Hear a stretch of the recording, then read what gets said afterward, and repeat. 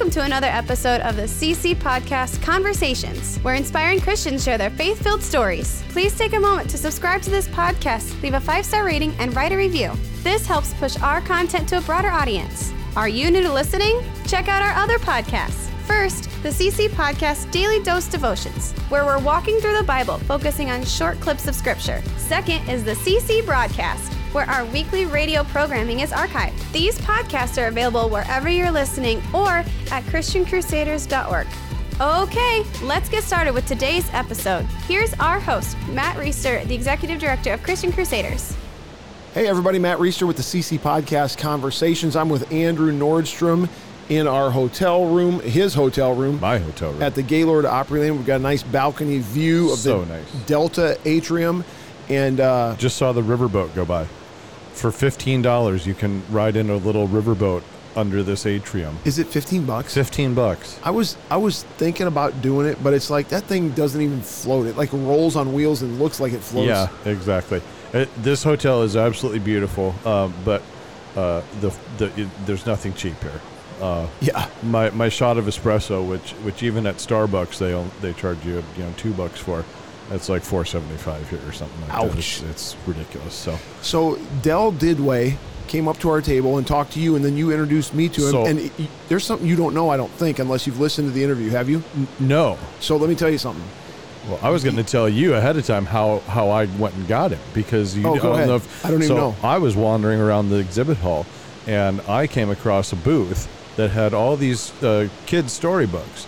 And I have 6 nieces and nephews back home, and they all love reading, and so there were books and materials for all of them that looked like they fit really well. And so I started talking to the publisher, and they had all the authors there too, and got them all signed, got copies of them for my nieces and nephews. And then Del comes up to me and just starts engaging me in conversation and starts chatting with me. And so then eventually I'm like, oh, this is a really cool guy. So then I said, he starts telling me all these things, the sports stories and stuff like that. And I said, I think you got to talk to Matt. I mean, this guy just kind of felt like he was, you and me could like sit down and sit in a watch a sports game with him or something. You definitely could, and talk to him forever. Yeah, because he's got all these really cool stories of interactions with, athletes, and it's super cool in that, some of his stories are like, yeah, I went into the clubhouse to interview this player, and he didn't want any part of this interview until I said, well, I'm here to talk about your faith. And then he dropped everything. And, he talks about that with Albert Pujols. In the interview. Yeah, exactly. And some of that. So I'm like, Matt's got to talk to this guy. Well, and then you introduced me to him and said, I only tell you one thing. He interviewed Aaron Judge, and I was like, oh, okay, you got my attention. I'm a Yankee fan. Well, here's the thing, is who else, knowing me the way you do, is there anyone else outside of the Yankee or Hawkeye universe who, if you interviewed this guy, would be like, I want to hear more about this?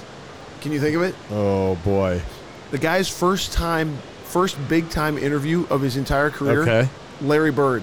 No. I was like, what? That's in the interview. You're kidding.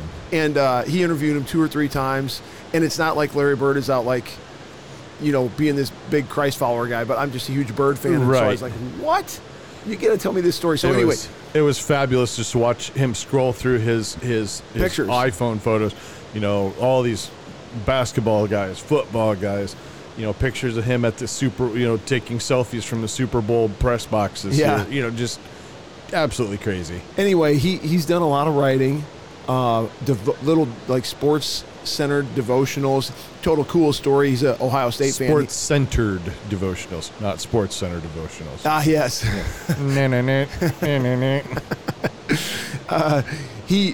He talked about a devotional that he wrote from different Ohio State players who shared their faith.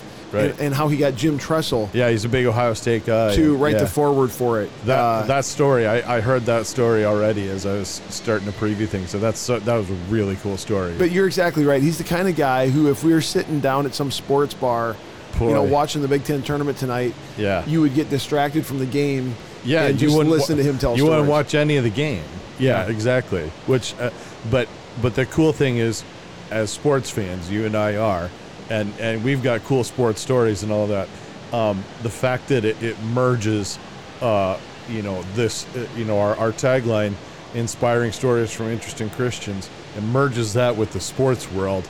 Yeah. And that set it over the top for me. It was just one little cool story after another. This is, of all the interviews I've done this week, this is the one that I think would be the most lighthearted or kind of superficial, and I don't mean that in a bad way. I just mean that we're just talking about sports and sports stars. Yeah. We're not getting some big deep issue or some way trying, circumstance. Right.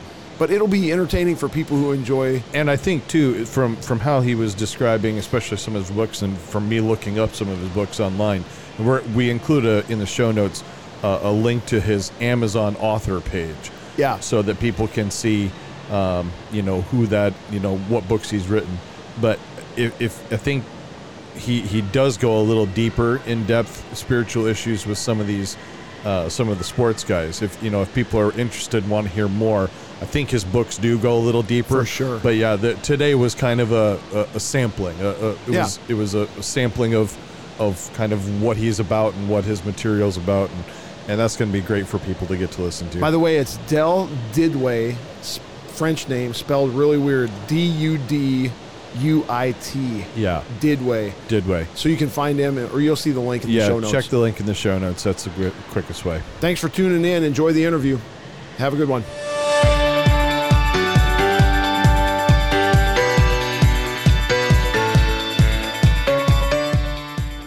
Hey everybody, Matt Reister with the CC Podcast Conversations. I am at the National Religious Broadcasters Convention 2022.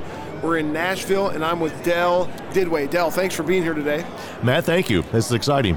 So, one thing I didn't understand or anticipate is how many interview requests I would get. This is our first year exhibiting. I've only been doing podcasts for a couple years. We've never done this at NRB. And honestly, there are a bunch of them that you get requested for ahead of time that you're like, this isn't really going to fit our audience. And what we did is we built in a little bit of space into our schedule for just some walk-up stuff that randomly happened. And you're one of those guys. We're gonna tell your story, and you're a sports writer, you're an author, and I'm doing this a little bit selfishly because I'm just into the stuff that you're into. So thanks for being over here. And what are you doing at NRB? Well, right now I'm helping In-Game Press, which is a new publishing house. They do traditional, they do Christian publishing. I'm just kind of helping them with awareness and some, I would say marketing, but we're talking to people who are interested in either publishing themselves or buying books. So I'm doing a little bit of PR for them because Vicki Duerstock, the owner, I've known her for quite a while. She knows that I have no problem walking up to people and talking to them, as awesome. You can attest to that. And I'm just helping her with some just awareness, and it's going really well. And this is a great experience for you. Absolutely. Now you are going to be going to work for the Billy Graham Evangelical Association here in a couple weeks. What are you going to do with those guys? I'm excited for that. That's a wonderful opportunity. I'm going to be called a regional manager for the East Territory. And what I will be doing, and I'm kind of trying to grab my head around this, they're actually going to pay me just to go talk to people, to go talk to donors and to thank them and to love on them, not ask for money, That's but awesome. just to go talk to them, represent Billy Graham and his mission and just love on people. And I just kept saying that you're going to pay me to go talk to people. Yes, I can do that. So it's a great fit. It was something I've been wanting to do something a little bit more. This is the timing was ideal and perfect as obviously by God, and the opportunity was great. They flew me and my wife down for a day, and we got to go out to dinner with them, and we just they want to make sure it was the right fit or right calling. So the thing that really caught my attention, and Andrew Nordstrom, who's our technical director, knows me well. I was doing a different interview. You walked up and you were talking to him. And Andrew said, Matt, the only thing I'm going to tell you as a way of introduction to this guy and why you might want to be interested in interviewing him is that he has a cool story about interviewing Aaron Judge. And I was like, oh, okay, I'm paying attention now. I'm a Yankees fan, and we'll get into that a little bit. Before we get into your sports writing and some just kind of fun stories about athletes and your experiences, just give us a kind of a overview of your faith walk. Like, where did you grow up in a Christian home? Have you always walked with Christ? How have you viewed your role as a sports writer and an author as a calling? or as being a kingdom work. Okay. That kind of stuff. Yeah, I grew up in a good home. We didn't go to church, but good family. Parents are hardworking people, good people. But we didn't go to church a lot, maybe once a year. Good moral family, but I was 16 and my brother had just gone to church, he and his wife, and they had become saved. They got saved, and so my older brother, I'm the youngest of four. I was 16, and they were going on their way to a revival, and they said, "You want to go with us?" I said, "You know what? Sure." And, it was kind of like that. I was like, "Yeah, sure, I'll go." Like a Billy Graham thing, or what? No, just a local revival at the church we go to now. But it was they just wanted me to go with them, so I did. I heard the message and felt a little different. Felt some conviction. What I knew now is conviction. Yeah. And was getting out of the aisle to make way for some people who wanted to go to the altar. So I had to kind of move out of the way to make way. And it wasn't like the Who concert, but I kind of got pushed up towards the aisle a little bit. And I asked my brother, I said, "Should I get saved? Should I get saved? Should I pray?" And he's like, "Do you want to?" And I was like, "I think so." And so we did. And I still didn't know what was going on. And our pastor is a great guy. I mean, he's passed now, but he was a wonderful man, loved soul winning man. He got down with me and says, "So is everything okay?" And I said, "Yeah." He said, "So did you pray the sinner's prayer?" And I think so. "So you're saved?" I said, I think so. I'm still it was all new to me. And he's like, "Oh, hallelujah," he said. And so everybody starts congratulating me. And I'm like, okay, I did something right here. And so I just kind of said, okay. It still didn't really feel it. You know what I mean? It's still just so I did the right things all the time. But I never felt that feeling everybody was. So a little bit of time went by and I kept seeing people run the aisles and raise their hand. I'm like, or they would get up and testify, "Hey, God told me this." I'm like, I've never had. Yeah. I don't, but am I missing something, or is this it? Or they put on a show? Right. So I kind of went down that road a little bit, and then finally, after some time, I had a long conversation with my wife. I said, "I don't feel what you guys feel." Yeah. And it bothered me. Yeah. And I thought, because I was doing the good things, and I was doing a puppet ministry for young kids, stuff like that. Yeah. And so I told my wife for a long time about it. I said, "How do you feel God? How do you hear Him?" I said, "I don't."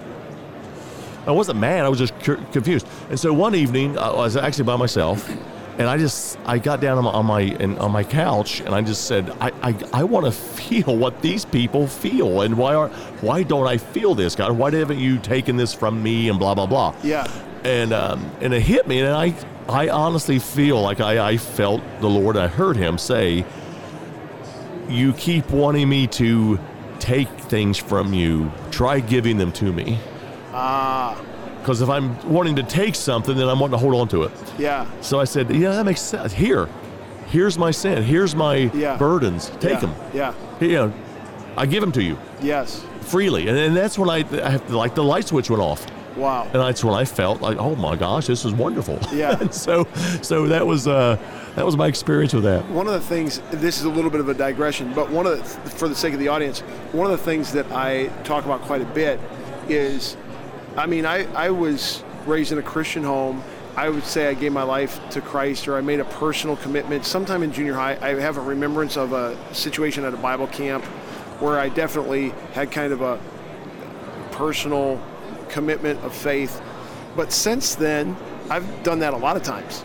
And there are times, and you know this, you've been walking with the Lord for a while, where you're like, man, I don't know if I was saved before this. Like you learn something, or you grow in some way, or you're convicted in some way.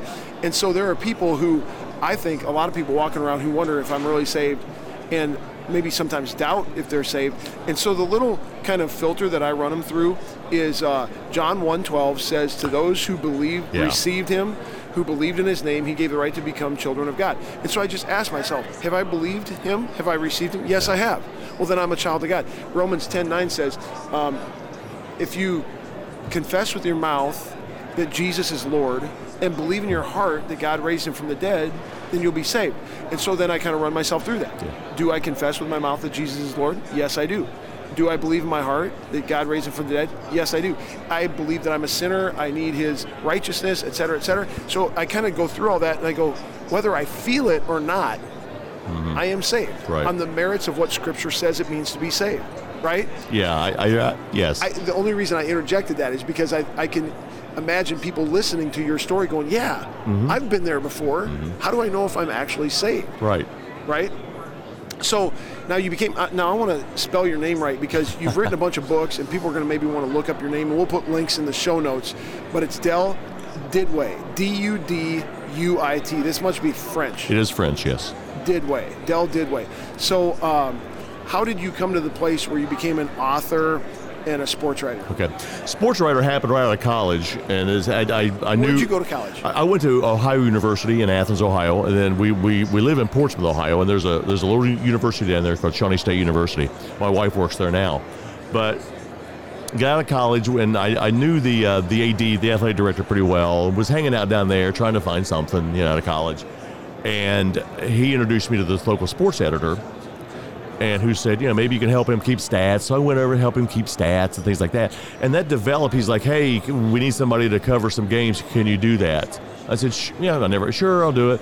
And so I did that. And he said, can you start writing some? So it was just basically fell in my lap, right? And I started doing that, and I loved it. Funnest job. I'm in my mid-50s. Still the funnest job I've ever had was a sports writer for our local paper. And I started in Athens, Ohio? No, it was in Portsmouth, Ohio, for the Portsmouth Times. And so they brought me on full time after about 3 or 4 months. They said, "Hey, you're doing a good job. You want a full time job?" Yeah, I love that. So spent the next several years covering local high school games and just writing and telling people about it. And I thought, this is wonderful. This is greatest job ever. And then kids came along, and financially it was rough. Sports writers don't make a lot of money. So stayed in the media. Got into radio and television, and then was introduced into pharmaceutical sales, which I did because it's a lot of money. I did it, hated it. I did that for 17 years, hated the pharmaceutical industry. Were you good at it? Yes, I was very good at it. I won several awards. I won awards as a sports writer. I won Associated Press awards as a writer. My first big interview was Larry Bird. What? Yeah, that was my first. Now, here's the thing. Yeah. If you'd have told Andrew that would have got my attention way more than Aaron Judge. Larry Bird's my favorite mine too. Athlete of all time. Mine too. I had 3 people that in one in each sport that I loved watching. Bird was in basketball. I loved watching Pete Rose in baseball. Yep. And Staubach. Yep. I grew up a Cowboys fan because of the image, America's team, that kind of stuff. And so I interviewed Larry 3 or 4 times. You got to keep telling your story, but we're coming back to Larry Bird because I want some Larry Bird stories. Yeah. Go ahead. So interviewed Larry 2 or 3 times over a couple of years, and then was able to have dinner with Pete Rose, and so I interviewed Pete. And then I never got to meet Roger after all these years. And so I was at the Super Bowl 52 up in Minneapolis. And I'm done with my interviews. It's been a long morning. And that was recently, right? Yeah, it was like 4 or 5 years ago. Yeah. Patriots and the Eagles. Okay, yeah. And so I'm done with my interviews. I'm looking down the hallway because they do the interviews up on the second floor where there's no fans, right? Because fans can be crazy. And I looked down the hallway. There's a guy walking by himself. I said, "That guy who?" I said, "Oh my gosh, that's Roger Staubach." And so I got to go for the first time. I acted like a fan. I was like, "Oh my gosh, that's Roger." So walked out. I said we talked to him for a little bit, and so I got to check all of them. All 3 of the guys I liked as a kid. Got to check mark off Roger at that point. So I did all 3 of them. So, yeah. That's so. How have you been able to integrate your faith with your work?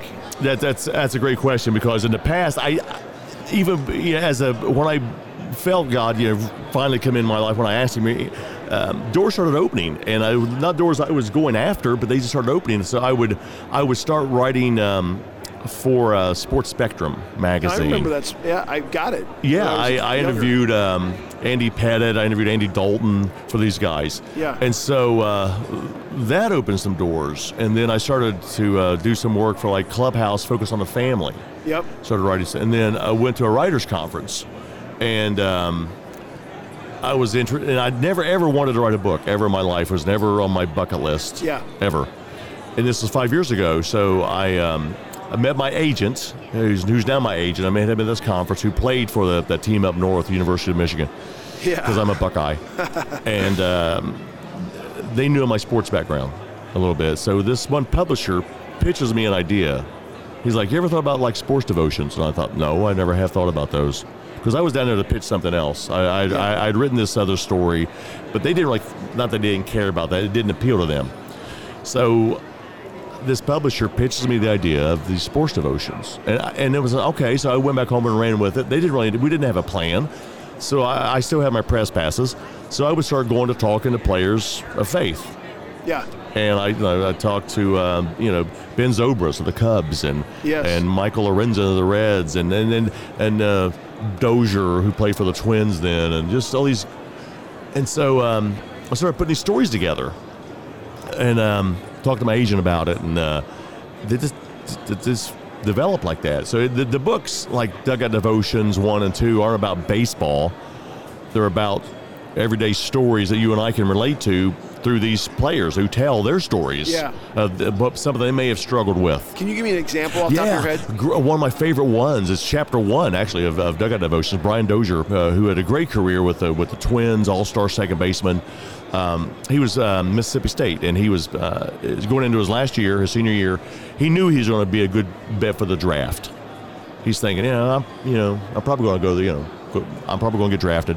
So he opted to stay and finish his degree and play his final year and try to get a World Series.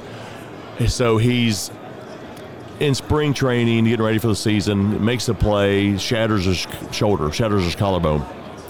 And he has 8 pins put in his collarbone. And he's thinking, what in the world did I do? I could have gone to the pros easily. Yeah. Now I busted up my shoulder. Why did God do this to me? Exactly. He said he struggled with that. He said he was really discouraged. Like, now my career, my life goal was in jeopardy because I wanted to stay. So he said, but the blessing out of that, he said, he didn't know what was in store for him. But that year when he was on the bench with pins in his shoulder, he said he became a leader that year because he had to encourage players. He had to help them. He had to become a coach, basically. That was a tool he never developed. He never did. He said, I became a leader that year. Then he obviously went on doing. He was drafted in Twins. A great career with Minnesota. Then he ended up in Washington. But he said that year he knew why he went through that then, but he didn't know it at the time. So yes. The point of that chapter is you're going to go through trials, struggles. You're going to question, God, why is this happening to me? You're going to find out. Yeah. But keep going. Don't give up. Yeah, that's awesome. That is awesome. And so let's get into some stories of some specific athletes. Now, Judge, you mentioned the team up north. Yeah. So I'm a Big Ten guy. We're Hawkeye fans. So. I'm a Buckeye. And I don't hate the Buckeyes, and I don't hate Michigan. I do hate Wisconsin. I understand. But the reason I don't hate Ohio State is because I'm a Yankee fan. So I get what it's like to be at the top of the food chain. Yeah. And all the haters. It's like, we're good. What do you want me to do? My favorite thing, people say, all the Yankees do is buy championships. It's like, well, isn't that the point? I mean, this is called professional baseball. It's a business. Yeah. Anyway, team up north, something that's recently been in the news. The Big Ten tournament's going on right now. Hawkeyes play this afternoon or tonight. I've been so busy with these interviews, I can't remember. Juwan Howard, the Michigan. What in the world? How did he not get fired? Don't you think he should have been fired? In my opinion, yes. I mean, Woody Hayes got fired when he punched the player. Remember that? Yeah, and the dude had pads on. Like, he jacked a coach in the side of the head. Yeah. I mean, I can speculate. I probably know why, but I don't know. I'm not there. I think people, maybe they observe forgiveness, which is a great thing. A second chance. God's a God of second chances. But, I mean, he had that meltdown with Turgeon. He did. So he had his second chance. He did have a second chance. That's an excellent point. I'd love to ask him that. So here's something that spun out of that. I've been in a heated debate, maybe not heated, with some of my friends about the handshake line. So I'm a basketball coach, high school, small 1A Christian school, not consequential at all, right, in the terms of sports. But my take on it is we're trying to use this as a tool to develop men. And if you can't do a handshake line, I understand it's fierce competition. Yeah. I understand there's a lot on the line. I understand there's a lot of money involved, even at the college level. But if you can't cool your head and do a handshake line with your opponent, I think that's absolutely ridiculous. And we've got sports commentators on all sides of this, but some of them are saying we need to get rid of the handshake line. I'm thinking that's just a capitulation to a culture that we don't want to become more like. What do you think about that? Yeah, there's no gratitude for anything anymore. There's no, hey, this was okay. Let's we were in battle together. Or, if they can't handshake, let's just part ways and not even do anything. But to get in an altar and hit somebody, it was just uncalled for. The other side of that is, and I've had some friends bring this up, and I want to hear some Larry Bird stories here in a second. But like Larry Bird in the NBA, I tell people I haven't really paid attention closely to the NBA since like Bird and Johnson and Jordan have been gone. It's a different game. It is. But Jordan was one of these old school guys. Like, he might have been a guy who didn't want to do the handshake line because Bird, they hated each other. They did. And it was pretty fierce. And so I get that. But it's like, just man up and shake your hand. Anyway, Larry Bird. Yeah. Or you're going to say something else? I totally agree. The NBA is different now. I don't really watch it anymore. I just can't stand to stomach it. It has changed. Back then, basketball was basketball, and you had guys like Bird and Jordan and Johnson, and the Lakers and Celtics hated each other. But in a different way, it was competition. And so the game's changed so much now where everybody's buddy. Yeah. And trading jerseys after the game. Yeah, and so with Larry, he backed up what he could talk too. That was the big thing about Larry. He talked. He was a trash talker, but he backed it up. And so now here's the thing. This is a podcast for a Christian ministry. Yes. And we're going to talk about Larry Bird. I have no idea where he's at. The point of that isn't to hold Larry Bird up as some spiritual mentor. And I'm a huge Larry Bird fan. Yeah. And I've read a lot, and I've watched a lot, and I've observed a lot, and there are some things that he's said that have led me to believe that he has a softness to the gospel somewhere. He was raised with some of it. It's not our job to be the arbiters of that or judge that. I just wanted to put that out there. Like, we're going to talk about Larry Bird just because I'm a Larry Bird fan. Me too. Not because necessarily we want to be the pastor of our church or something. Right. I think obviously Larry grew up in Indiana, a very rural area, right in the Midwest.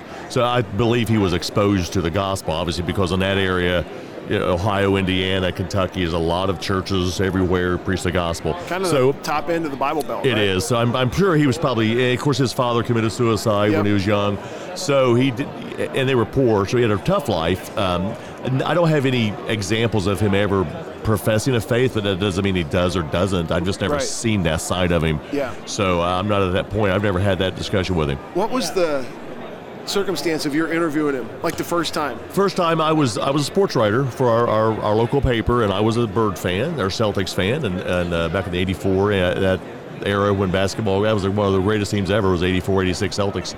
So I just wanted to go to a game because I knew I could get press passes. I could go to the game for free, sit and watch the game, and talk to the players afterwards. So I was like 22 years old. So I drove to Cleveland. The first one was the Cavs, and so I went up to Cleveland, and so one of my first big interviews. So I didn't know what to expect or what to do really, but I knew I could go into the. I knew I could go in the clubhouse. I walked in the clubhouse a couple hours before the game, and there's McHale and everybody, and so I turn around the corner, and there's Bird sitting at his stall getting his ankles taped. So I just, a little nervous. It was my first time, right? And so, and it's Larry Bird. I mean, it's Bird. If you're 22, you're probably a little bit starstruck. I was a little that, and I was a little nervous because I'd never really spoken to a man of that stature before. And I called him Mr. Bird. I said, Mr. Bird, you got a minute? And I knew his reputation with the media wasn't that great either. Right. I knew he could bite my head off. So I just said, Mr. Bird, you have a second? I'd like to talk to you. And he goes, yeah. I said, I got a couple of minutes. I'm like, holy cow. He said, pull up a chair. Wow. So I pulled up this little chair, and my publisher told him to ask him about the Santa Claus course. There's a golf course, the Santa Claus course. So I asked him about that. I said, what's your experience on the Santa Claus course? And he grinned and giggled. He goes, I've never had that question. So what is the Santa Claus course? It's just a golf course. In Indiana? In Indiana. So he's like, yeah. So he started talking to us. That kind of lightened the icebreaker. So we started talking about basketball after that point. So yeah, it kind of, not to say disarmed him, but got him off to a good. He wanted to talk about that. So did you learn something from that? Like no. to ice break with something that's off topic a little bit? Yeah, it kind of it depends on the situation, but yeah, sometimes like after a game you don't do that because they want to get in and get out and talk about the game and what happened. Before the game you can do that. Prior to the game, interesting. They have some more time. getting ready. They have a little bit of time, so you can do break the ice a Yeah. little bit. Most times that works. Yeah. Who have been a couple of your favorite? I mean, that had to be a highlight to interview Baird several times. Yeah, I mean Larry 3 or 4 times. Did you get any tidbits from him that were like, whoa, that's my Larry Bird moment? Don't ask a dumb question. I didn't ask a dumb question. I've seen him react to a dumb question. Like, give me an example of a dumb question. I don't remember the question, but it was there was in Indiana, and Bird had to take the game over, the Pacers, and he hit 4 straight buckets, and then he hit a 3. And I remember his last shot was this fadeaway from like 16 feet. And so the guy asked him, he said, what was going through your mind during that shot? And he said, I was going to make it. And he's like, next question. And so I thought, don't ask that's a dumb question. That's a dumb question. What was going through your mind when you took that shot? He goes, I was going to make the shot. He said, why else would I take it? Did you ever do anything with Bob Knight?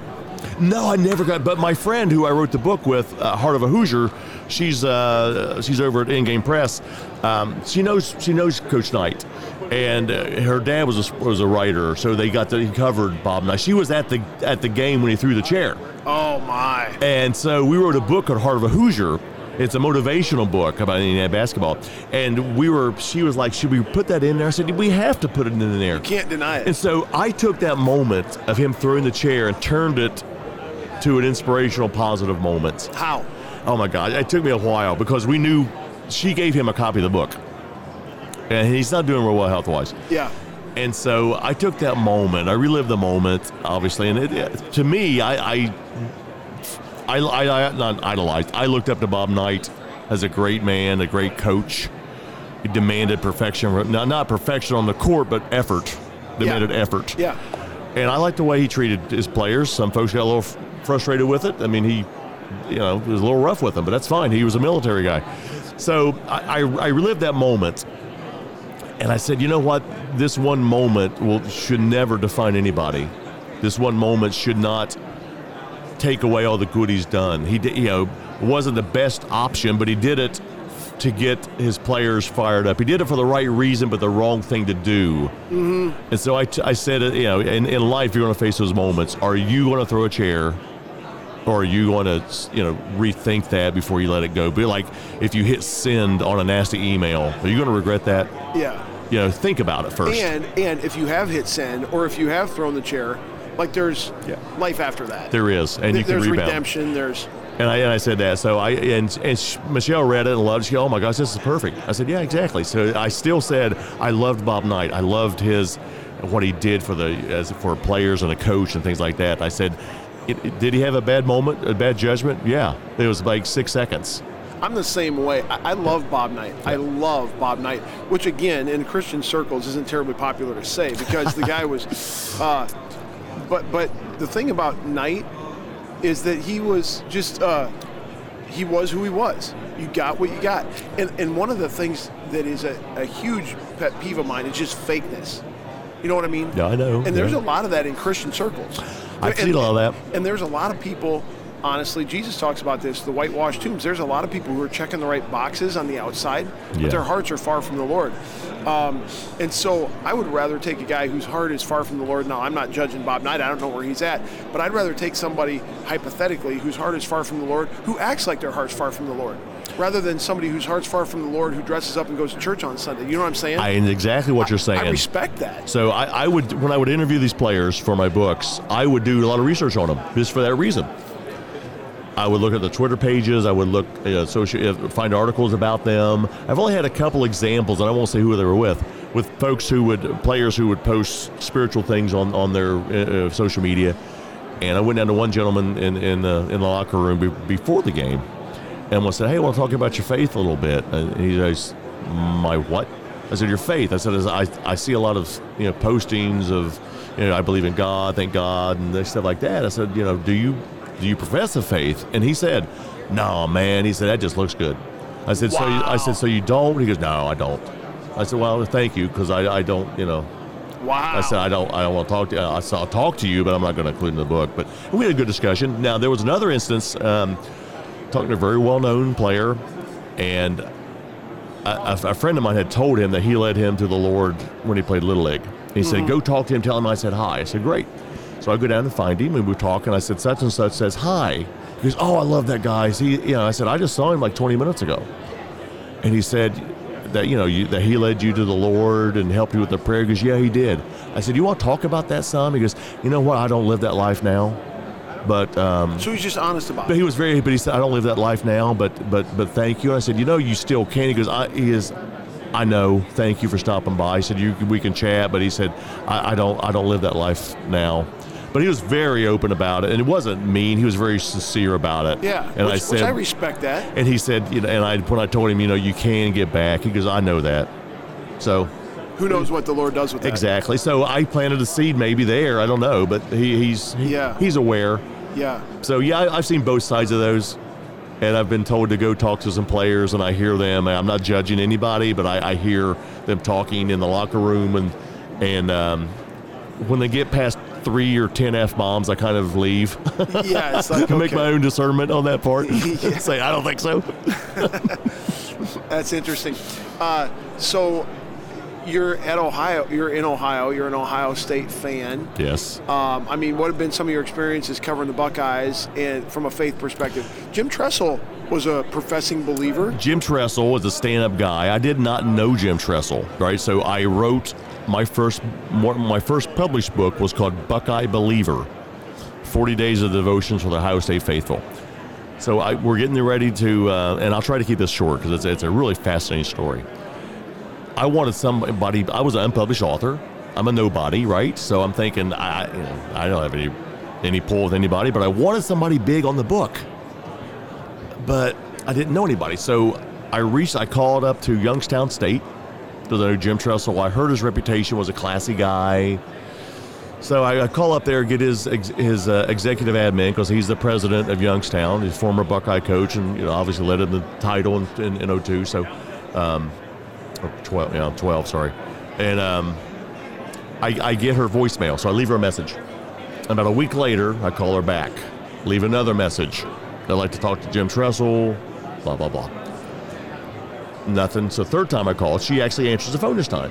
And her name's Cindy. I said, Cindy, this is Dal. Oh, yeah. I've been out of town. I got your messages. What would you like? So I told her, I said, I'd like to talk to Coach Tressel. I said, I know he's a busy guy. He doesn't know me. This is what I'm trying to do. And I explained it. She goes, okay, interesting. So the next day, I'm driving through town, and my phone rings, and I pick up and I answer, hello. And he goes, hi, this is Jim Tressel. How can I help you? I said, okay. I said, thank you for calling back. And I wrote a blog about that called Hi, This is Jim Tressel.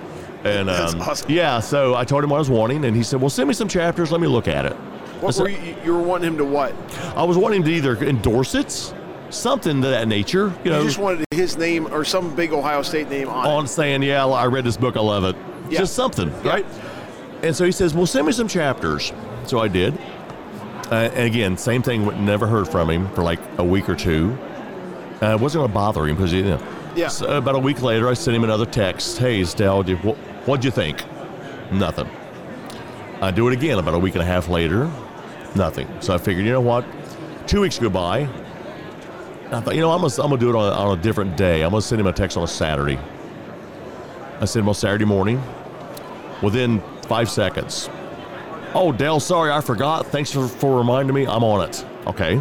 So, and then a few more weeks go by, and then my publisher calls me and said, Dale, we're getting ready to go to press soon. We need to know yay or nay on Jim Tressel. Mm-hmm. Which I get it. So I called Cindy back. Hey, I'm trying to get on Coach Tressel. I know he's a busy guy. We just need to, if he doesn't, I understand. We just need to know yay or nay. Yeah. And she's, okay, I'll tell him. And that was on a Friday. The next day, I'm at the Michigan State-Ohio State game. And I get a text, Jim Tressel. You're covering it as sports reporter? Yeah. So I get a text, Jim Tressel. Dell, love it. I'll do it. I said, okay, what will you do? I'm like, okay. And so I said, he says, what do you want me to do? I said, it'd be great to write the foreword. I'll do it. Wow. I said, great. So I was excited, called my publisher. And so on Monday, I called Cindy again. I said, Cindy, thank you. Thank you, because without you, none of this would have happened. Yes. Because she was my go-between. And she goes, "Oh, that's all right, Dale." And so I acknowledged her in the book to thank her for her work. Yeah. And she says, "Anything else you need?" And I mean this sincerely. I was kidding. I said, "A picture would be great." And she said, "Come up tomorrow at 3:00. I said, "Okay." So I took the day off, drove to Youngstown, met with Jim. We went over the forward. We took pictures. We did videos. Wow. And, this is my first book. I'd never been published, and he wrote the forward to my book. Wow. Because there was a couple of them he really loved. The one he really liked was, he liked them all, but one of the devotions he liked was, you remember Beanie Wells? Beanie Wells was a great running back at Ohio State. His trademark was a stiff arm. He could stiff arm a truck, right, and just throw it down. So I gave examples I thought that was pretty much every Ohio State player. Beanie Wells was the king of the stiff arm. Okay. And so I gave a couple examples of when he was in the national championship game with LSU. They lost that game, but he threw a guy like 5 yards off of him, and everybody was like, "Oh my gosh, this is Superman!" He threw a defender forever. And I gave 2 or 3 examples when he gave the stiff arm, and then I defined what a stiff arm was. And then, as a believer, as a follower, you're going to have the enemy come to try to tackle you, and this is the way to stiff arm the devil. This is what you need to do. And I gave examples, blah blah blah, this thing. And Tressel's like, I love this. He goes, "I've never seen this kind of stuff." And another one that he liked was when, if you've ever seen Script Ohio. Yeah, I have. I went to an Iowa game there. Isn't it amazing? Let me call timeout and just describe this. They do Script Ohio at every game now. They used to not. Am I right? Right. And if they're there, yes. I'm at an Ohio State-Iowa game in Columbus by myself. My wife and my mother-in-law and one of our kids. We were on our way to or from Washington, D.C. for a 2-week thing that we did out there. And I'm just like, I got to go see the Hawkeyes play at the Horseshoe. Yeah. They got killed that day. But I'm there by myself. And I get there early, take in the sights, all this stuff. First time I was ever at the Horseshoe. And I'm standing next to this couple, and they've got this like way nice camera with this huge lens, and like get to talking to them before the game. I'm like, "So what are you doing?" Their son was dotting the I. Oh, that's a huge tradition. It's a huge thing. Honor, and big honor. So there's always a sousaphone player or a tuba player, whatever it is, who dots the I in Ohio. So it's Script Ohio. It's Ohio written out in cursive script, and the marching band does it. And Kinnick Stadium, Iowa City, great atmosphere for college football. I mean, it's still, there's no place I'd rather be. To take a quote from Larry Bird, no place I'd rather be than Kinnick Stadium instead of French Lick. You remember that? Yeah, I do remember that. And so, but as soon as the first member of the band hits the field, I mean, the entire, first of all, everyone's in there for this. Yes. Like this way before the game. Yeah. And everyone's on their feet and they're clapping, and it was awesome. It was really awesome. To watch that band come out. And this family, I mean, you would have thought that this kid just got elected governor of Ohio. I mean, it was a huge honor. Like, the mom is in tears, like their whole family's around, and this is like, this guy's our son, dotting the I. And it was even more special because out of the 7 home games, they only do it, back then, they only did it like maybe 2 or 4 times a season. Right. And I don't think the crowd knew ahead of time if they were going to do Script Ohio, but like the band did and the families. That was a really cool tradition. Yeah, people love it because it does get everybody fired up. So, in fact, a little history lesson. The first Script Ohio was not performed by the Ohio State Marching Band. It was performed by Michigan. Did the first Script Ohio.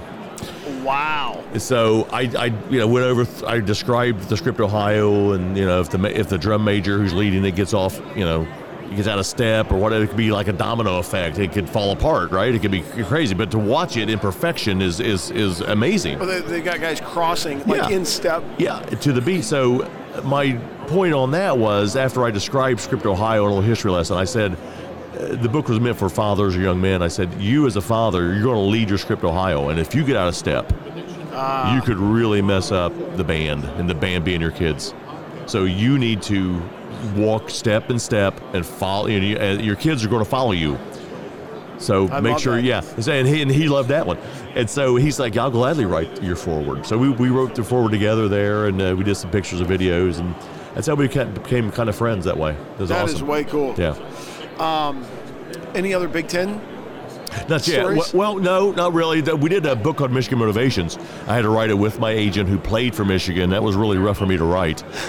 And I had to, but I learned a lot of, I would research the program, and so that was out a couple of years ago. But that's more of a motivational book about Michigan football because I had to write it. Instead of like spiritual, you mean? Right. It's more of a motivational, inspirational book because this publisher who published that one wanted a devotional basically without scripture because it was general market. Got it.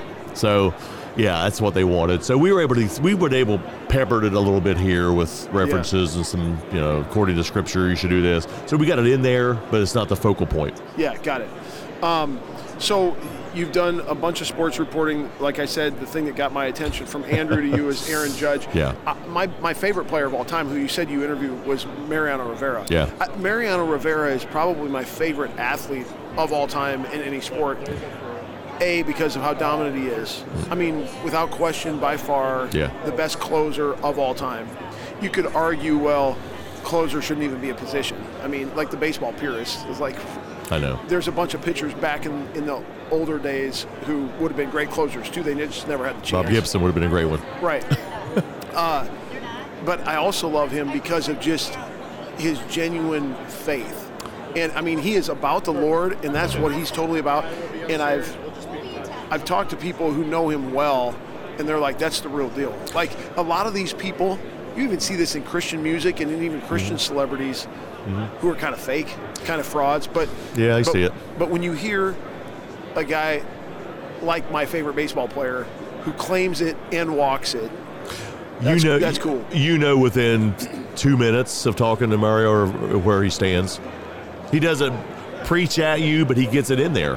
Yeah. So right off the bat, if you don't know, if you've never met him or heard of him, and he comes up and talks to you, you're going to know his faith. What he's about. Yeah, immediately. So when did you get to interview Mo? It was spring training, when I forget the year. It was down there with Pettit. It was I was doing a piece for Sports Spectrum. I was going to interview Andy Pettit. Yep. About, it was actually a great interview with Andy, and we can get into that. But it was about his involvement with HGH, and it was the year after he had to make a public apology. Andy. Yeah, Andy Pettit. And he was very open about it. We talked about that. Human growth hormone, illegal performance-enhancing drugs. At the time, they were not illegal. Right. At the time he took them for 3 days, they were not banned. So he got all this hot water over something that was not banned. Yeah. And he had to make a public apology. And we talked about that because it was about what he went through and how he dealt with it, because he had the whole world come down on him. He had to, the New York media, he had to stand in front of the New York media and tell the world, I'm sorry.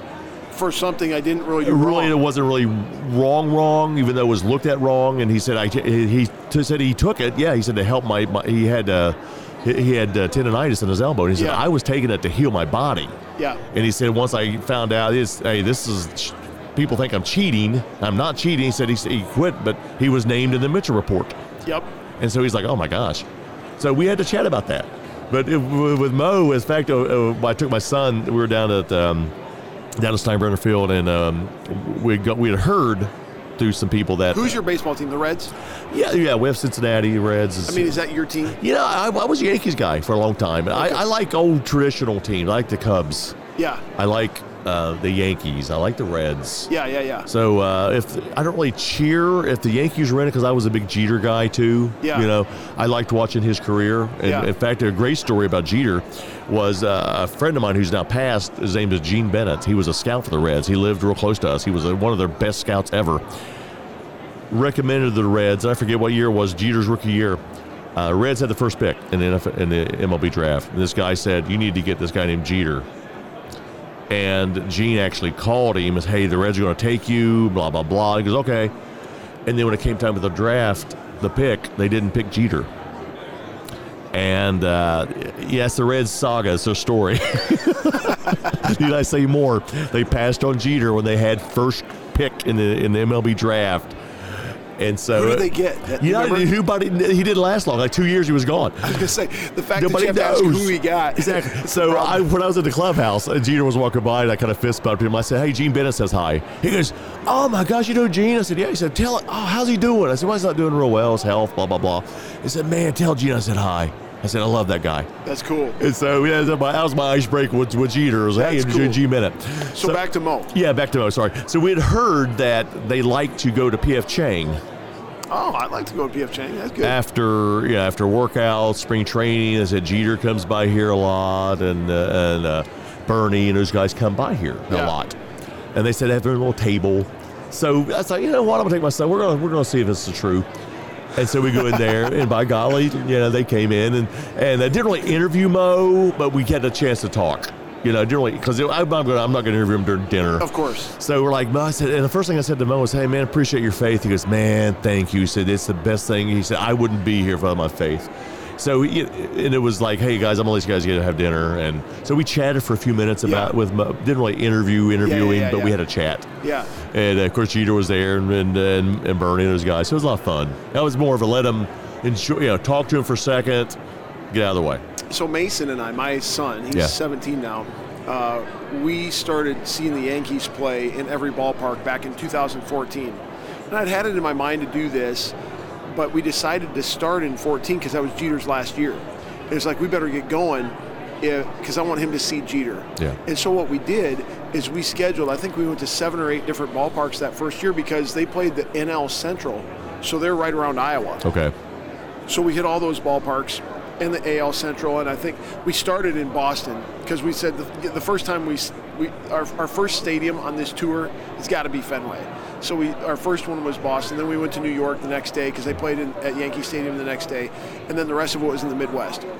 And so we scheduled games where Jeter, the teams gave gifts to Jeter, for his last game or his last series where they played. So we scheduled to try to be there whenever he was honored, and that was really cool. And so we're going to actually been drawing this out, but we're going to finish this up this season. And then we want to write a book about the experience. Want to challenge fathers to spend time with their kids, not to just make memories or have fun at baseball games or fishing or camping or whatever they do, but for the sake of passing along faith and values, to earn some influential capital that they can cash in on teaching their kids about the Lord and helping them walk with Christ. And so we'll see how that all plays out. But I was going somewhere with that. You have that moment too, and that happens to you too. That's good to know. Yeah. But anyway, it's been a great experience for us. And what's been interesting is over time, this is where I was going, over time, the gloss or the shine of the Yankees, it's like I remember the first time I walked into Yankee Stadium when I was in college, I almost cried. Like this is amazing. Yeah, I know. And then now you're at all these games and it's like, ho hum. I remember Mason and I were just getting ready to leave for a trip out to LA to see the Yankees play at Dodger Stadium. Mm-hmm. Now, there are Yankee fans who give their left arm to do that. Mm-hmm. But we'd been to like 25 games already at all these other stadiums around the country, and it's like, I remember I was busy that week. Mason had some stuff going on. He had talked to his mom. He didn't talk to me. And she told me he's not really excited about going on this trip. And I said, I'm not really either. We ended up having a great time. Yeah. It was awesome. But there's this certain familiarity that just makes it not that special. And so you've probably experienced that as a sports writer, where you're like, the first time you walk into the clubhouse and talk to Larry Bird, did you say that was your first interview? With a big-time guy? With a big-time guy, yeah. And now it's just kind of like, oh, there's Jeter. Oh, there's whoever. Yeah, it's the norm anymore. It's still fun, though. Yeah. But I remember my first time I walked into the old Boston Garden. Yeah. Because I ended up going there. I wanted to get there before Bird retired. Yeah, gosh, I wish I would. It was a dump. Yeah, but when I walked in that floor and looked up at the banners, I'm like, this is it. This is where it's all happened. This is the holy Mecca. And I saw the big cracks in the floor, and it smelled, the old train station smell. And it wasn't a great place, but to me, it was like, this is where basketball should be played. This is awesome. Yeah. So I remember my first time going to the old Yankee Stadium. Yeah. And that was an awesome Wrigley. Yeah. But so meeting some of these players now, I want to make sure that I know what I'm going to ask them. Yeah. I try to have an icebreaker, but I also got to get to the point because they could leave at any time. Right. So I have to get my questions in first. Right. And then their faith, because I was talking to Adam Wainwright, and we were right in the middle of a discussion about his faith, and they said, Adam, you're needed up front. And I got to go. Okay. So I was like, all right. So I learned, get what I need to get in first. Yeah, totally. Then we'll chit-chat. Curtis Granderson took like half hour with me. He was awesome to talk to. Believer? Oh, yeah. Curtis Granderson has a solid testimony. One of the funnest ones I'd share was with DeAndre Hopkins. I was with him when he was with Houston with the Texans. They were in town to play the Bengals, and I knew he was a believer. I knew he has testimony. But within NFL, we can't get into after the game. And so when the players come in, they want to get the stuff off, shower, get out of there. So my time with the NFL players is more abrupt. So I got to get to the point. So he had a great game that day. DeAndre Hopkins had a banner game, and I knew everybody's going to talk to this dude. So I go in the locker room, and he's starting to get undressed. So I just walked up to him and said, hey, man, you got a couple of minutes? I want to talk to you about this and your faith. He goes, yeah. So he sits down, and he's still on his stuff. And then we get about 40 seconds into it. And all of a sudden, there's like cameras are going, all the TV cameras turn on and all the lights. On him. Yeah, because they're wanting to talk to him about he had a big game. He had a great game. So these guys start asking, hey, DeAndre, what about that third down catch? Blah, blah, blah. And he's like, and he stopped him. He goes, hey, I'm talking to this gentleman right here about my faith. That's the most important thing to me right now. He says, when we're done, I'll answer your questions about the game. But right now, I'm talking about my faith. That's cool. Yeah, those guys didn't like me, by the way, at that point, because they had a deadline to meet, right. And I was holding them up, right, talking about this faith stuff. So I thought that was awesome. That's way cool. Yeah, he was like, hey, this is more important to me. You said something a second ago. You said one of the coolest experiences that I'll share. How do you discern? I've spent some time in politics and with different people that are kind of high-ish profile, and there is a responsibility, like behind closed doors. Yes. There's a responsibility of things that I've seen and heard to discern what I can't repeat and what I can share. How do you navigate that? Well, when you're in the clubhouse and I'm a member of the press, these guys know everything they say. On the record. There's on the record. There's no such thing. If somebody says off the record, there's no such thing as off the record. But right. They may say, hey, do you mind not sharing it? And I'll turn my recorder off. I'll say, okay, click, it's off. Yep. And so, okay. But most of them don't. Most of them know everything they say is somebody's recorded it somewhere. But I mean, even just personal interactions that you've had, like, discerning wise, if you had a really bad experience with a guy, like, you could blow that guy up. Yeah, I said. But you're like, I'm not going to do that. I'm not going to say their name. Yeah. Yeah, and I'll just say it's this person did this. I don't even want to say what team sometimes. Yeah. But so, yeah, I've had those experiences. Yeah, I could say something negative, but maybe they had a bad day. Right. And I take that into consideration. Maybe I've had bad days. I wouldn't want to talk to a stranger about things, so I give them the benefit of the doubt. There's a couple athletes that after about the fifth time, they're a jerk. Like, this is how they are. This is how they are. And some well-known names I won't say, but a guy I not look up to, but admired his play. I'm like, this guy's a jerk. First-class jerk. That's so too bad. Kind of disappoints you a little bit, but most of the guys, I say 95% of them are really good people to talk to. I mean, I was talking to Ben Zobrist of the Cubs then, and great story, great testimony. He overcame a lot recently, but he was on the phone. He had a repairman come into his house to do his washer dryer was on the blink. And he's like, man, I have problems like everybody else has problems. Yeah. And he's on the phone. Hey, what time can you be there on such and such day? Like, it's kind of funny, Yeah. I have that problem too. Of course, he can pay for several of them at once, but that's the other differences there. But what I find out about a lot of these guys is most of them have issues like you and me, but a lot of them have resources to deal with them. But they have problems too. They have sick kids. Yeah. They have kids with who are autistic, and they have problems and special needs. I mean, Clint Hurdle's a real good friend of mine. Clint's daughter has a special need. So he talks a lot about that. Yeah. And we've done some book signings with Clint, but he's very open about his faith, and he'll his daughter has a rare condition, but he has that problem that he and his wife have to deal with when he's on the road. So they have problems too.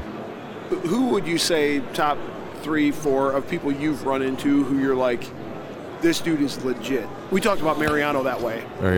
Vinny Ray, who was a linebacker with the Bengals. I'm talking about legit faith-wise. Yeah. Like he talks the talk and he walks the walk, and it just permeates who he is. Yeah. Vinny Ray's one of them. He's now the chaplain of the Bengals. I went in to talk to him. He had a really good career, short-lived career with the Bengals, but a good linebacker. And I was talking to him about, I said, hey, so what's your favorite verse? And he goes, oh, man, which one? And I was like, well, give me a couple of them. He just started quoting scripture without even looking it up, impromptu, like 7 or 8 scriptures. And I'm like, wow, this guy. And his teammates are like, yeah, preach of any. They were over hearing him because he's very open about it. Yeah. So yeah, he whipped off like the Bible to me without even looking it up. Another one was Brian Dozier. Right? I mentioned him earlier. Dozier, when we were up in Cleveland one time, he said, man, I love to talk about the Lord. I love to talk about Jesus. And so I forget what teammate it was. One dude was coming by, and he yelled at him. He goes, hey, what do I like to do? And the guy says, we know, man. You tell us about Jesus all the time. We know. I get you. But he was jokingly, but he validated. He's got that reputation. Oh, you want to know where he stands, he's going to tell you. Yep. But he doesn't do it in a way that you want to say, oh, my gosh, here he comes again. But he's so positive. Totally. I got sidetracked in my mind a second ago, but I was talking about Mason and I and that Dodgers trip. Mm-hmm. And we were so familiar with going on the road and like, oh, this isn't a big deal. One of the benefits of that, and one of the benefits of what you're doing, being exposed to all this, people look at that from the outside and they go, man, that would be an amazing job, or that would be an amazing experience. I just want to do that. I love that my son is able to learn that even going to Yankees games and traveling around the country, it really, at the end of the day, it gets kind of old. You know what I mean? Like I understand. It becomes, now we love it. We're going to keep doing it, hopefully for the rest of our lives, right? But it's like, if I ever thought that jet setting to go watch baseball was going to be the thing that fulfilled me, it's not. In your case, if I ever thought that having access to these big-time guys was going to be something that like transcendently was meaningful, it just isn't. Right? And exactly. So like your purpose and your meaning has to come from something that is transcendent, that is permanent, that is eternal, i.e. Jesus Christ, the Word of God. And what made me, another thing I thought about that relates to this is after Tom Brady, who, by the way, I just got on the Tom Brady bandwagon like last year, because when he won it at the Buccaneers, I was already kind of impressed with him. You're a Michigan guy, you probably hate, or Ohio State guy, you probably don't he's like all right. him. But after I saw him win there, I was like, okay, this guy's legit, and how fortunate we are to be able to watch this in our day. Yeah. And he's like a year younger than me, and he's still tearing it up. So that makes me feel like, I still might have something. I don't know.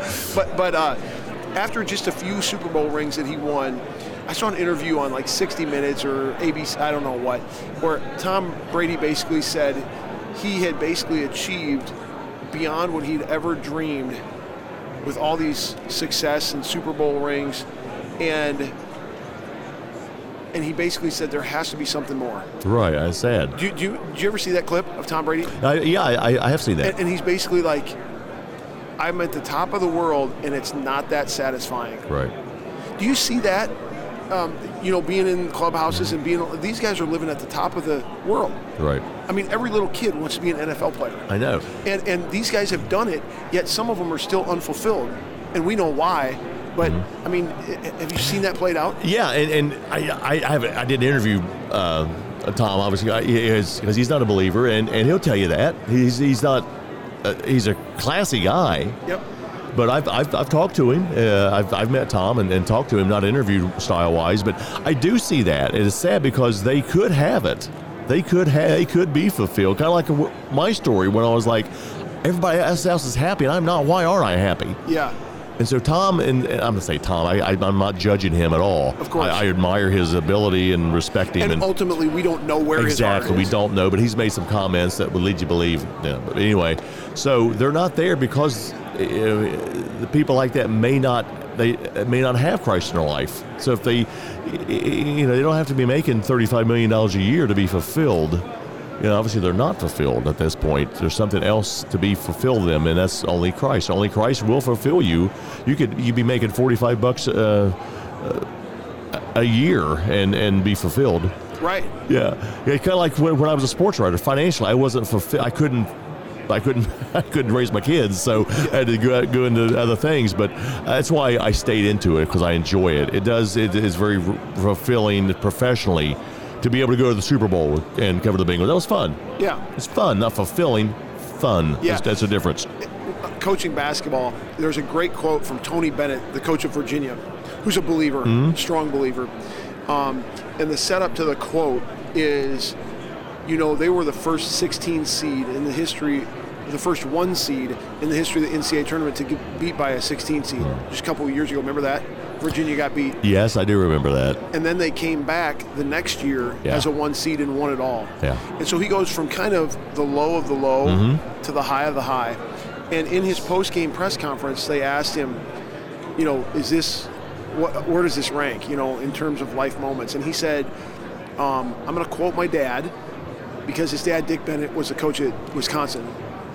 And he took his team to the Final Four, and he said, I was in the press conference when my dad was asked the question, is this the greatest achievement, or is this as good as it gets? And Dick Bennett basically said, well, from a euphoria standpoint, yes. I mean, this is fun. He said, but there's other things more important, faith, family, et cetera, et cetera. And then he said, Dick Bennett said this, and Tony Bennett said, I've hung on to this quote from my dad from back then, and I'm going to share it with you now. We have it on our locker room in our school. It says, because I know what truly matters, it enables me to enjoy what seems to matter, like this. So that made me think of when you say it's fun but not fulfilling. That's what they're talking about. Right. Because I know what truly matters. Because I know that basketball, even winning the NCAA championship, doesn't truly matter. But because I know Christ, who does truly matter, it frees me up to actually enjoy, have fun with what seems to matter, like this. Isn't that good stuff? Yeah, it's great. And that reminded me of when a chat I had with Albert Pujols up in Cleveland. We went through all the things, his beliefs and his faith, and it's a great testimony. And he's an ambassador. He said the baseball diamond is his pulpit.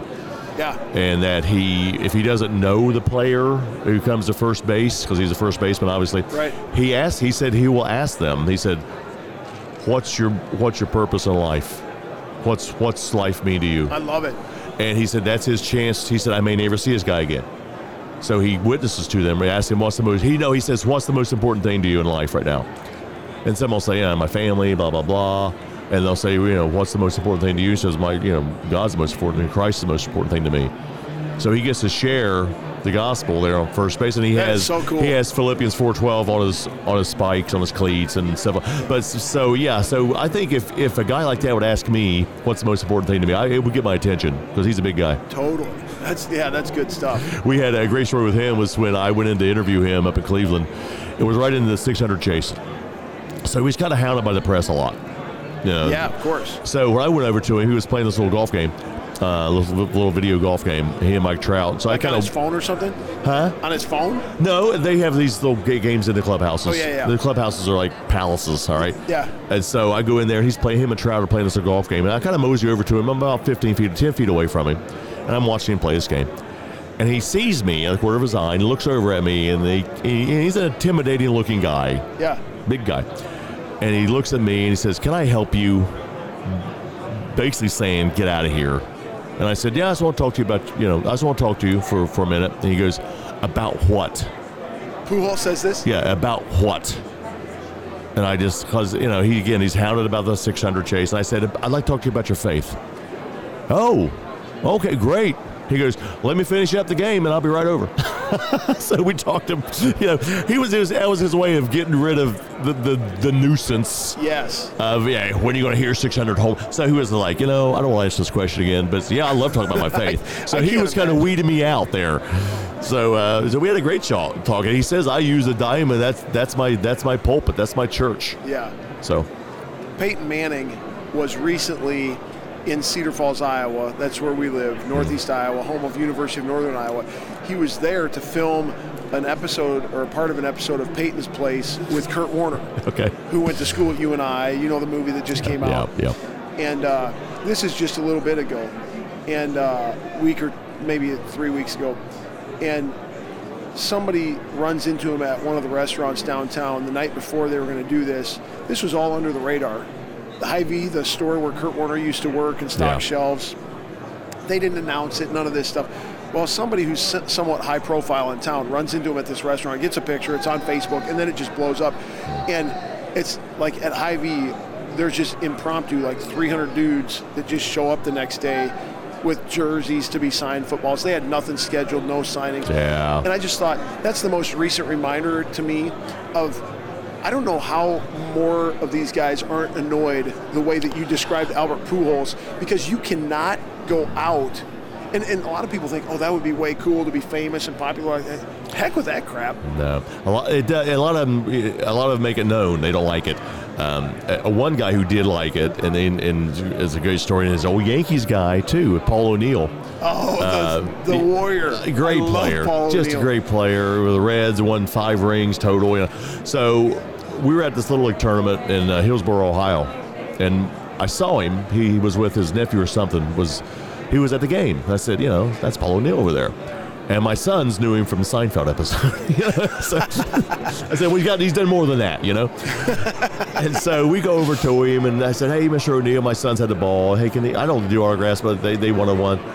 And so he signed autographs. And so I look back about 20 minutes later, and he's swarmed with people, right? I was like, oh, my gosh. Like you started it. And so I felt, so I kind of moseyed my way over a little later. I kind of popped my head in the dugout because he had moved in the dugout by then. And I said, hey, man, sorry about that. He goes, you know what? He goes, there's going to be a day when nobody wants my autograph. It's okay. That's pretty cool perspective. Yeah. So I was like, this guy's got his head on right. I'm just saying this. He's on the radio or on TV for the Yankees, and if I ran into him, I'd still want his autograph. Oh, yeah. So. Yeah, and as a sports writer, I got to watch that. I'll do it for some of my kids. Like when I interviewed Clayton Kershaw, they wanted him to sign some pictures. So I do it, but I don't really do it for me because I can lose my credentials if I'm doing that. But sometimes I'll get their permission. Hey, my son wants this. Like when I interviewed Tim Tebow, I took some books. Yeah. And he said, man, sure. What's your wife's name? What's your son's name? And kind of stuff like that. And but yeah, Kershaw was great. But some of these guys, they really, some of them appreciate it, but some of them just Yeah. And you're bothering them. Yeah. So. Well, I'll tell you, Del, this has been great. Yeah, I could talk all day long about this stuff. I don't know that our audience wants to listen to it all day long. But Del Duduit, Duduit.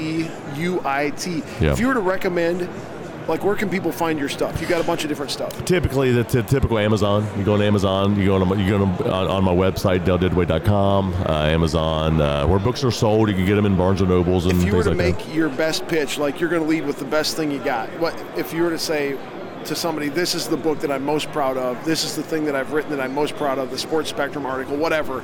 What would you say? Like, go check this one out. Book-wise? Yeah, yours. That's I've never been asked that question. I would say my Dugout Devotions 1, the first volume. There's 2 out there. It just kind of opened the door for everything. God opened the door through that book. Some great interviews with some great players and their faith. And I became friends with some people through that book, like Clint Hurdle and Brian Dozier and guys like that. So I can still reach out to them and chat with them. But that's probably my favorite one. My other favorite, my actual one, is actually called Bengal Believer. Not because I'm a Bengals fan or I cover the Bengals. I just like the way that book flowed. And the message is sent out. Like the first chapter, if you remember when Sam Weiss grabbed the microphone because people were throwing snow and stuff at the Bills. And so he grabs the microphone. Back then, the PA system was on the field. Yeah. He storms over there and grabs that microphone, and Sam Weiss had a bellowing voice. And he says, well, if the next person sees anybody throw anything on the field, get him out of here. You don't live in Cleveland. You live in Cincinnati. And the place erupted, right? I hate the Browns. And so that's the first chapter of my book. I relive that moment. So it's like, what's your legacy? Were you there? No, I was not there, but I remember watching it. Yeah. So what he said was his legacy. They loved him as a coach, but that cemented his legacy. He was defending his team. Yes. To everybody. So I challenge the reader: what's your legacy going to be? What are you going to say that somebody's going to remember? Known for? You want to make something a stupid comment that people, he said that, or are you going to say something profound, or just be honest with people? So what are you going to say that people will say, hey, I remember when he said that to me? Yes. So that's why I challenge the reader. Del, thanks for your time. This has been awesome. It's been a blast. Awesome. Thank you. Have a good one. The CC Podcast Conversations is part of Christian Crusaders radio and internet ministry, started in 1936 and is one of America's longest-running radio ministries. We are 100% donor-funded, and donations to our ministry are tax-deductible. So if you are encouraged, challenged, or inspired by today's conversation, please consider making a donation on our website, ChristianCrusaders.org, or mail a check to Christian Crusaders, 7401 University Avenue, Cedar Falls, Iowa, 50613. In addition to our other podcasts, which I mentioned at the front of this episode, I want to mention two of our other ministry partners worth checking out. First, the Cedar Falls Bible Conference, equipping believers with the truth of God's Word since 1922. Visit cedarfallsbibleconference.com for free access to previous conference content or for more information about upcoming events. Second is Power to Change Digital Strategies, an online ministry partnering volunteer Christian mentors with people around the world searching the internet for answers. If you or someone you know could benefit from an anonymous online conversation with a caring Christian adult, go to issuesiface.com. Or if you would like to be a volunteer Christian mentor, please visit p2cdigital.com. That's the letter P, the number 2, and the letter C, digital.com. See our episode notes for details and links, and remember to subscribe, leave a 5-star rating, and write a review. God's richest blessings to you, and thanks again for listening.